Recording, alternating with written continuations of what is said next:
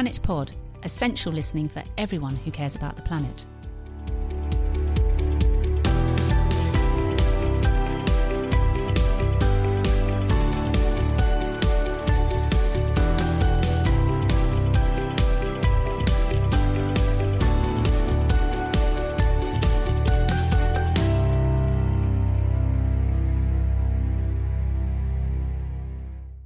Planet Pod has been going now for nearly 2 years. In that time, we've recorded nearly 70 episodes and talked with over 150 inspirational guests. We've covered a wide range of sustainability subjects like food and farming, sustainable living, smart cities, clean energy and green finance, rewilding, climate justice and activism, and most recently what getting to net zero means through our ongoing series with the Grantham Institute.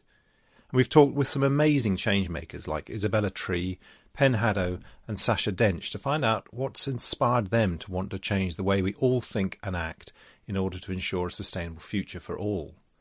What follows are just a few short calls to action taken from a sample of Planet Pod episodes: the Great Food Debate, Plastic, the End of the Affair, Healthy Workspaces, Future of Energy, Air Quality, Rewilding episodes from Ebano Common and the Knepp Estate, and the Arctic Explorer Pen Hadow. You can continue to download and listen to these episodes, and we hope you will want to hear more as we chart our way through to a sustainable future with more guests in 2020. Thanks for listening to Planet Pod, essential listening for everyone who cares about the planet. We're drawing to a close, but I do want to ask you for a call to action. So, Julia, have you got one? Something you'd like listeners to do as a result of this debate? Because we could have another whole pod on this. I mean, we've just started. I'm going to have you all back again to have another conversation because it's fascinating. I think mine would be if you go to a coffee shop or if you're in your office where you work, ask where the coffee waste goes. Just ask. Put pressure on people. Put pressure on companies to do the right thing with the coffee waste. So yeah, good one. Thank you, Helen. Well, I rediscovered a cookbook which I first had in 1986. When you were very young. And it was brilliant for dealing with a surplus of food, whether that's something you've overbought yourself or you've got a glut of it in your garden, like I get lots of damsons and lots of fruit all at the same time. And it shows you how to, by individual ingredient, find a recipe to use lots of it. And it also tells you how to freeze it and preserve it and other things. We'll pop a picture onto the website. Yeah. Cool. Really quickly, we're running out of time. Yeah, so I would just say think about your food. Think about where your food comes from, what you're eating, what you need to eat to help you and to help the planet. Simple. Thank you. Have we got enough recycling facilities? Because, I mean, there's been some statistics out recently that while we all merrily collect this stuff, it doesn't actually go anywhere because you mentioned China. We're running out of places to actually recycle the plastic anyway, aren't we? So however good we are at collecting it, it's just ending up in a landfill. And I think that's a problem at sort of the local authority level when they're collecting domestic recycling as well.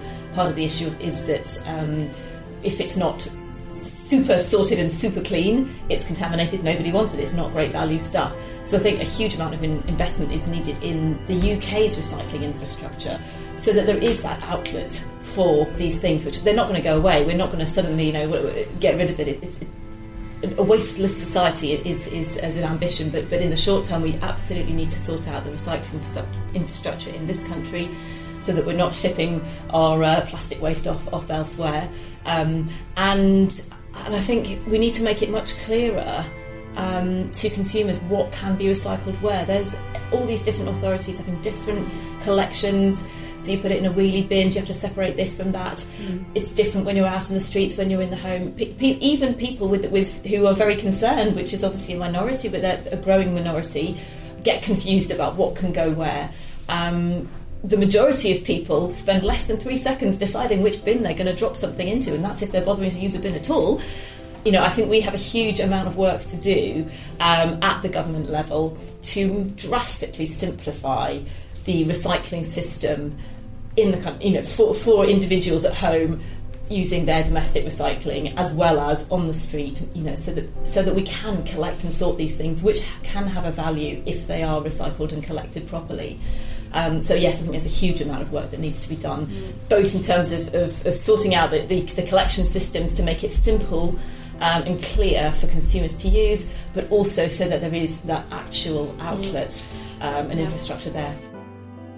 I just wondered, have you got one very quick top tip that you could share with people who might be struggling with their own mental health? It may be going out and or they're struggling at work with pressure. It may be walking on the grass barefoot, but at this time of year in London that may not be such a good idea. I mean, is there something that one very quick thing that you think people could do that's realistic, or a plea to an organisation? I mean, I would say, from personal experience of shifting from one career to another, if you are struggling, don't try and deal with the whole problem in one go. Break it down, because if you're in a senior position, if you're feeling overfaced, it will be many things in your mind that you're thinking you have to deal with, so it'll look like an extra task. Just do as Philip was saying, go for a walk, Carol, go for a walk, stand on the grass, just try things, just start to adjust slowly the way you perceive the world. Don't try and do it in one go. Have you a plea, Carol, to organisations and senior managers? Well, I think for organisations, a lot of what we've been talking about is how you create a sense of community that supports people, so that, at the simplest level, how much social time do people have? I don't mean going away on team building things, because they're one-off intense, and the people who win come out feeling good, and the people who didn't do so well come home even more demoralised. But actually, how do you build in that human factor within the normal day-to-day? We used to do it because we would have tea breaks, we would have lunch breaks, we would walk around to people's desks and hover, and we think we've lost those things. And actually, if we could just bring back some of those things, just to remind ourselves that we are social creatures, and that a 5-minute conversation when you've just had a terrible phone call from somebody can actually reset you, because it's really about just resetting yourself, and we've lost a sense of the importance of social contact as a means of resetting. Yeah, I absolutely agree. Bring back the tea break.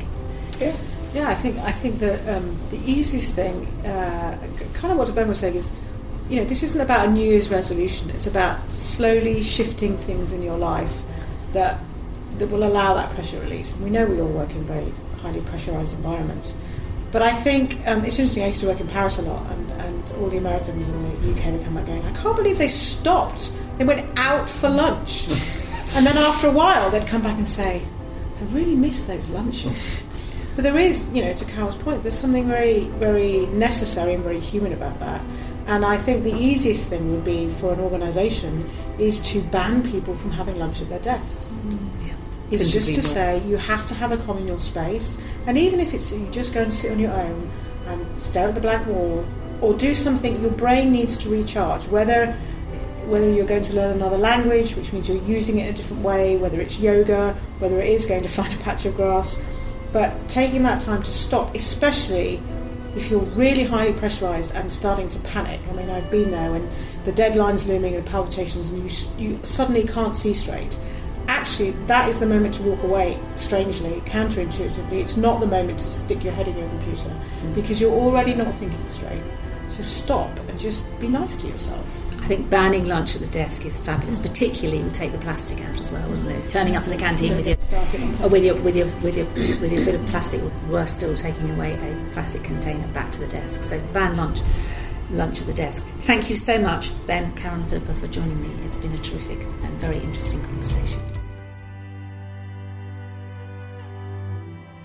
They are doing something. So thank you. That's been a fascinating discussion, and the message I'm taking away is that we need to act both as individuals and as consumers and be more aware, but perhaps also in terms of our advocacy role, as voters and as buyers of energy. So it's really a question of saying we need to take action individually. I mean, I don't know, have you got any particular calls to action that you would add to that?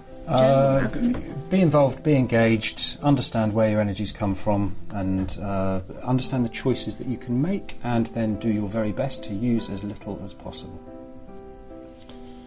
Yeah, I mean, mine would be, everyone has to take responsibility, and it's shared responsibility. And you touched upon this earlier. Is it the consumer? Is it the the supplier of energy, and I'd say, or is it government and other sort of stakeholders in the middle who facilitate oil the machine towards a transition. And I think it's about everyone seeing what is ultimately happening and realising for themselves that they need to take action, irrespective of what governments do, irrespective of what the market's doing. Suppliers need to take action, individuals need to take action, and hopefully people will see where we're heading and then accelerate that process. Thank you. Fascinating discussion. Thank you both for joining us.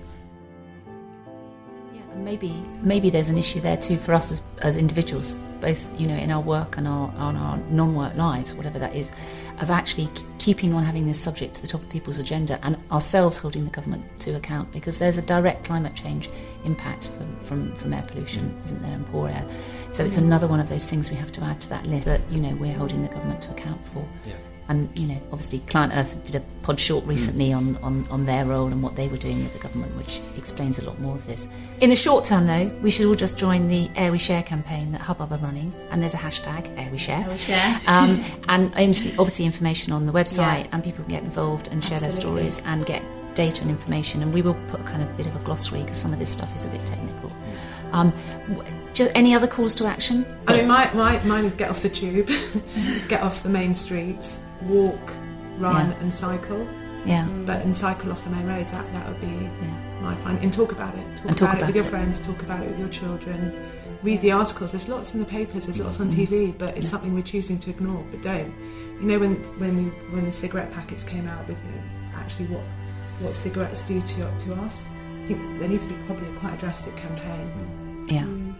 Yeah, and I think there is lots. It sounds, I think all of this conversation feels quite, it feels a bit scary, and it feels a bit unknown, and it feels very complicated still, and I think actually we can all breathe easy because there is stuff we can do, there is actions we can all take to improve the aerial share, hashtag, and I think there really is, and whether that's changes you can make to your route, or it's even just saying, getting in touch with your MP to say that this is an issue that you care about.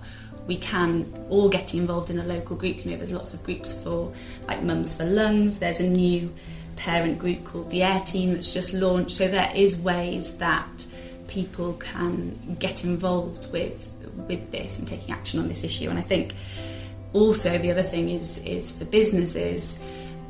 Joining this new coalition of leading companies and trying some really innovative, creative, practical sort of interventions over the next year is really exciting, and we just would invite anyone who is interested in kind of collaborating with us to get in touch. Yeah, and that's a nationwide call, I think, because obviously the air is, Absolutely. It's an issue for all of us. I love the idea we might be able to breathe easily, though perhaps not quite as easily as we thought. So, Elle, Emily and Andrew, thank you so much for joining us on Planet Earth. What about people who are in urban spaces or maybe have a very small garden? What can we do to embrace rewilding and improve the kind of environmental balance? I mean, you were talking earlier about your garden, Simon. What are the sorts of things that people, even with a small plot, could do? Well, I don't think you need to do very much. Really, just need to leave it, and you say goodbye lawn, hello wildlife, and within weeks it suddenly transformed itself, and suddenly the speed of the lawn's disappeared, and now you've got all this tussocky grass. So you hear the grasshoppers and the crickets, and then you can start looking at the wildflowers that you're getting. Now, I've just done it for a year, so I'm just getting a few species, but when we look at the chalk grassland, as you know, that's very rich biodiversity. We can get up to 40 species per square metre, and I'd love to get up to that in some years. It'd be amazing. You'll get far more variety than you would in just a normal domestic garden. Much more exciting. But wouldn't you just become overrun with weeds? Well, one's man's weeds is another a man's wildflowers. So, it depends how you look at it. So, I mean, there's some things that you, because of the Weeds Act, that you, like ragwort, for example. I had some ragwort, and I took that out because I thought I should, because it could get into the neighbour's property. But apart from things like that, whatever comes in can stay there, subject to them being invasive species, and I'll take out an invasive species. And even if you don't want to put your lawn over to just wildflowers, I know because there's some people who do like a lawn, and especially I suppose if you've got kids and they want to play, you can still do things in the borders, can't you? You can plant bee attracting plants, and you can plant more wildflowers and those sorts of plants that would attract more species. Yeah, there's so much you can do. I think there's a few general principles. Don't be too tidy-minded. Allow a little bit of messiness. No, that messiness can be kind of around the edges. I mean, an area of wildflower meadow with a path cut through it is quite nice, so at least it looks managed, even if you haven't gone too mad. The other ideas to think about is look at what your neighbours are doing, because often you live in a street and there may be people next door who've got similar ideas, and you don't have to have everything everywhere. You may have a pond, and next door's got some shrubs, and a bit down the road they've got some trees. So you may think about a nature street as much as a nature garden. But those principles, don't be too tidy, don't be too worried about it. Plant a range of species, a range of nectar sources, and just see what happens. I love the idea of a wildflower street, so that's a kind of call to action for community as well as for individuals. And I think it was Alan Titchmarsh who said, don't treat your garden like a sock drawer.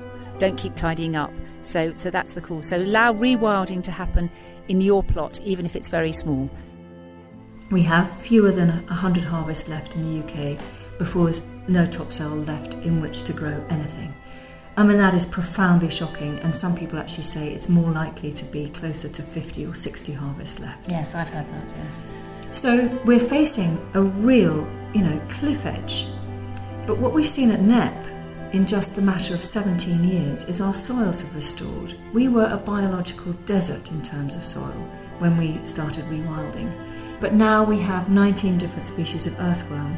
We have Charlie, who's a complete insect nut, once lay by a cowpat and counted 23 different species of dung beetle in one cowpat.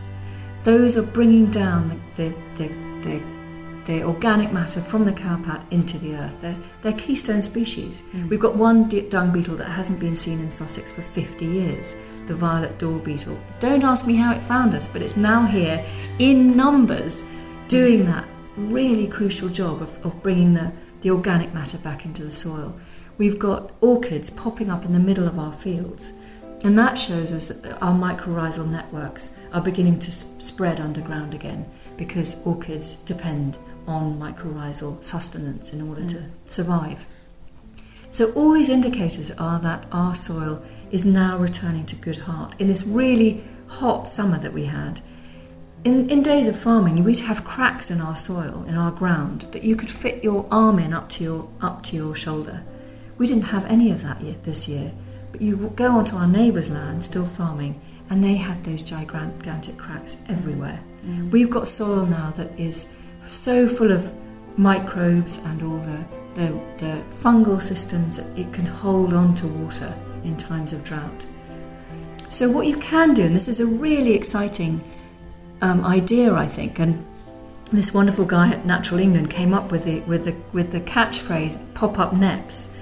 But what you could do is you could rewild an area like Knepp for a generation, so say 15 or 20 years, and then return it to agriculture, sustainable agriculture. Once your soils are restored, your water's been purified again, you've got some interesting species back, you can then go in with those toppers, those huge machines that you see the Forestry Commission use. They can go in, we've done it with a field outside the project.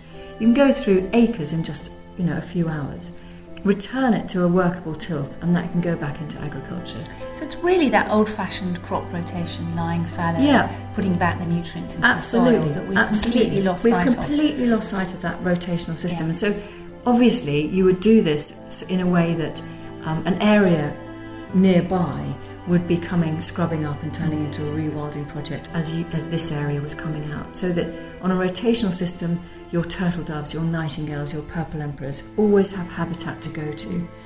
And it is, as you say, it's just like the old system of having a rotational arable crops, and then every 6 years or so you would allow that land to lie fallow for a few years, graze it, allow the dung, the urine to go back onto the soil, and then you start again. But this would be on a much bigger scale and on a much longer time frame, and then you'd get even more biodiversity being able to take advantage of it. Pop-up Knepps. Pop-up what a nets. wonderful, wonderful note to end on. Isabella, thank you so much. I recommend your beautiful book, Wilding, to everyone, available in good bookshops. Please buy it in a bookshop. For listeners, it's much more sustainable. We need to support bookshops. Thank you for giving us an insight. Great to meet you. Lovely to talk about it.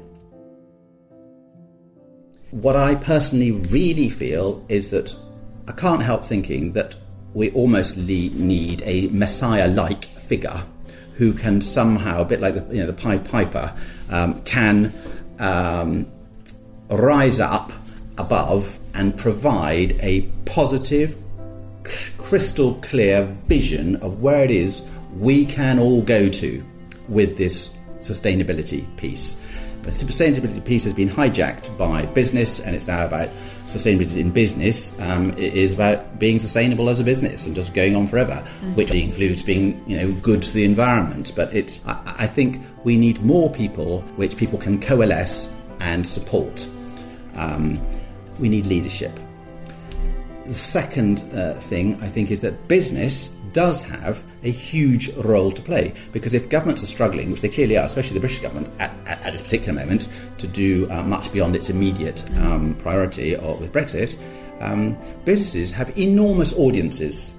They call them stakeholders, but they have the names, addresses, texts, emails of these stakeholders. Some of them are clients or customers or suppliers, local communities, employees, and so on. So they can mobilise. They can mobilise if they chose to. And for those that do early stage, like now, there are enormous gains reputationally to be had, because it's a clear field. It's uncluttered by other businesses doing it. The thing I led, the Arctic Survey, that was sponsored by the Catlin Group, an insurance, global insurance company. They got enormous benefits. Absolutely. There aren't many opportunities out there yet. Yeah. The market, if you will, is not sophisticated enough to be generating international projects and events and entities that. So we need leadership. We need mobilisation. But business has a huge role to play, because it's a win-win for them. Yeah. The more reputationally good they are, the more support they're going to have from all their stakeholders. So it's a no-brainer. Just everyone terribly timid at the moment. They just need to know it's up to us now. Politicians can't do the heavy lifting. And the third thing is we need to somehow create, it's not just so much awareness, but a more balanced, consistent view of what is really happening as far as the scientists are aware. So at the moment, far too many relatively small groups who are very well funded and resourced and got very clever strategies have been able to put in almost an equal amount of input into the debate, whether it's in newspapers or radio or TV, and it just keeps pulling people off message. It's just unbalancing the whole thing, distorting what's really going on. And I don't blame the public as a general. It's going to be hard enough to actually get people voluntarily to change their behaviours. Extremely hard to do when there are very good, obvious, immediate things. Stop smoking a cigarette. Well, I can't. Stop eating fatty foods. Well, I just feel like them. It's like, wow, it's really hard. But time is running out. Time is running out. Ecosystem. So what can people do at a personal level? There are a few basic things that people will be familiar with.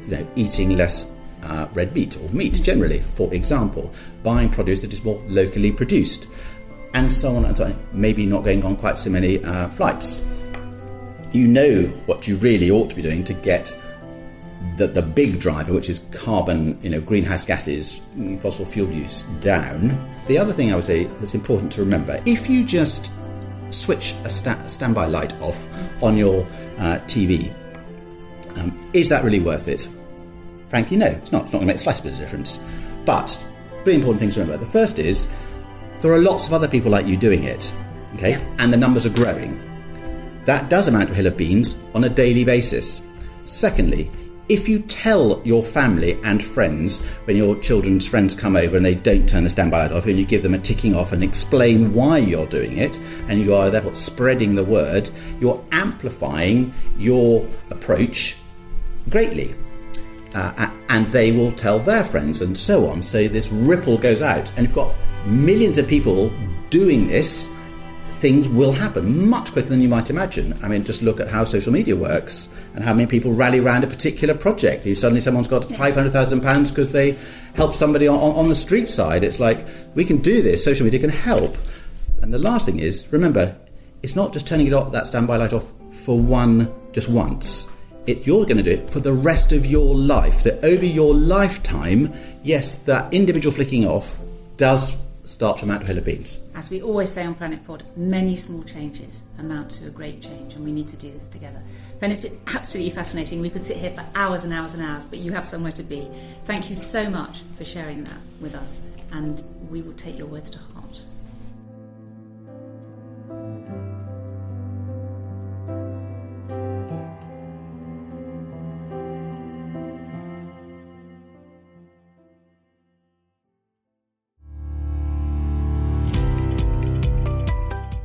Planet Pod is brought to you by Achill Management.